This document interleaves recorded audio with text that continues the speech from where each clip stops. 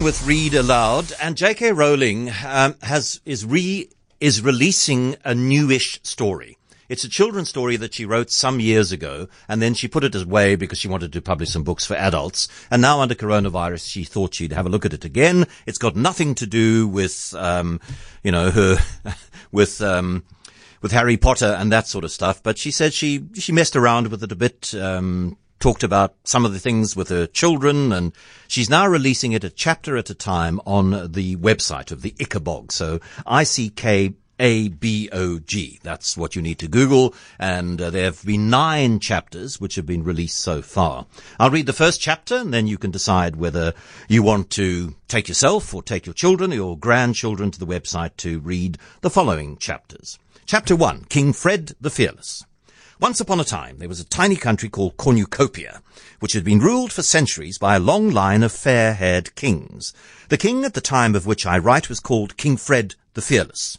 He'd announced the fearless bit himself on the morning of his coronation, partly because it sounded nice with Fred, but also because he'd once managed to catch and kill a wasp all by himself.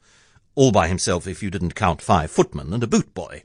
King Fred the Fearless came to the throne on a huge wave of popularity. He had lovely yellow curls, fine sweeping moustaches, and looked magnificent in the tight breeches, velvet doublets, and ruffled shirts that rich men wore at the time. Fred was said to be generous, smiled and waved whenever anyone caught sight of him, and looked awfully handsome in the portraits that were distributed throughout the kingdom to be hung in town halls. The people of Cornucopia were most happy with their new king, and many thought he'd end up being even better at the job than his father, Richard the Righteous, whose teeth, though nobody'd like to mention it at the time, were rather crooked.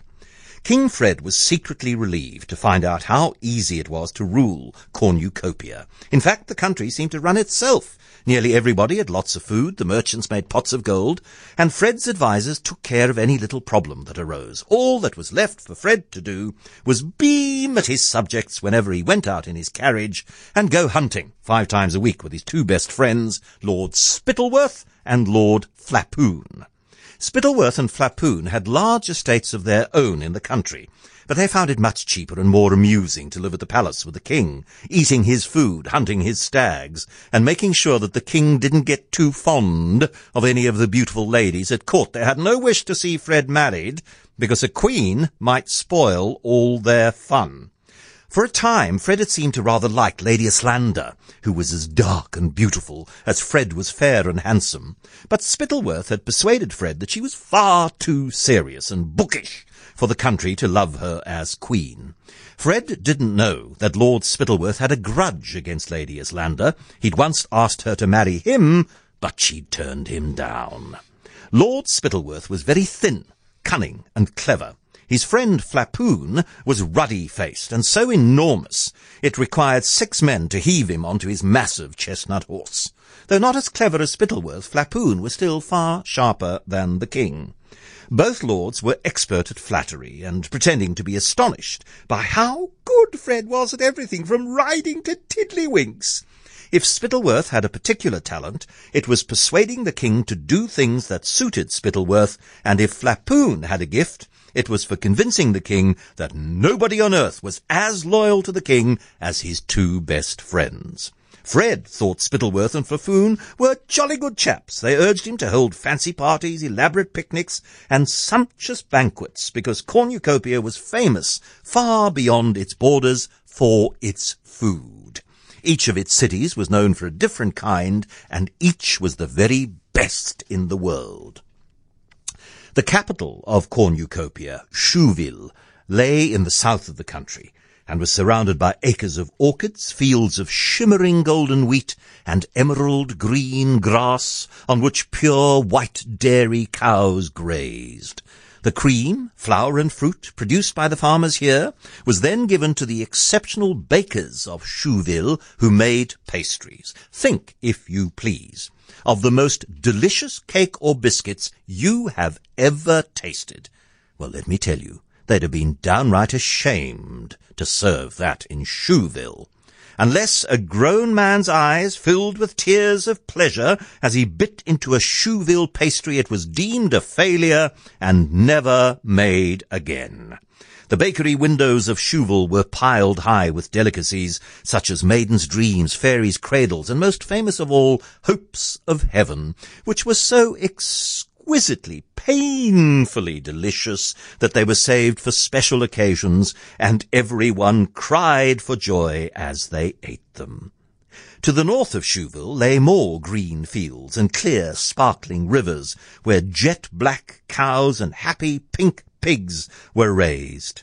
These in turn served the twin cities of Kurdsburg and Baronstown, which were separated from each other by an arching stone bridge over the main river of Cornucopia, the Fluma, where brightly coloured barges bore goods from one end of the kingdom to another. Kurdsburg was famous for its cheeses, huge white wheels, dense orange cannonballs, big crumbly blue-veined barrels, and little baby cream cheeses smoother than velvet. Baronstown was celebrated for its smoked and honey-roasted hams, its sides of bacon, its spicy sausages, its melting beefsteaks, and its venison pies. The savoury fumes rising from the chimneys of the red-brick Baronstown stoves mingled with the odorous tang wafting from the doorways of the Kurdsburg cheesemongers, and for 40 miles all around it was impossible not to salivate, breathing in the delicious air. A few hours north of Kurdsburg and Baronstown you came upon acres of vineyards, bearing grapes as large as eggs, each of them ripe and sweet and juicy.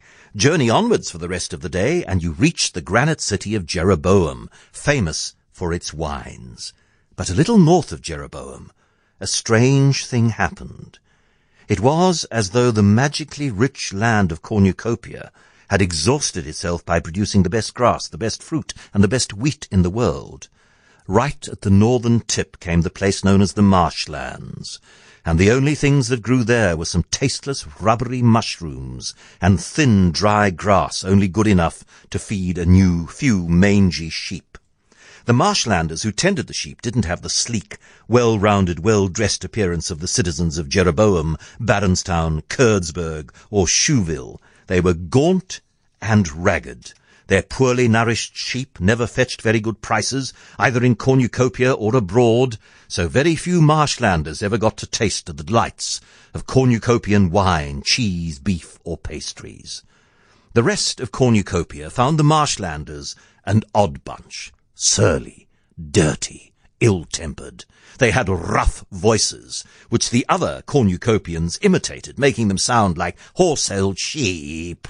Jokes were made about their manners and their simplicity.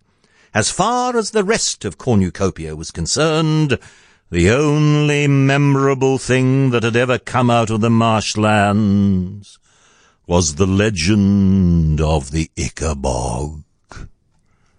And if you want to know more about the legend of the Ickabog, that's in Chapter 2, and you can Google Ickabog, and that will take you to J.K. Rowling's Unfolding Story.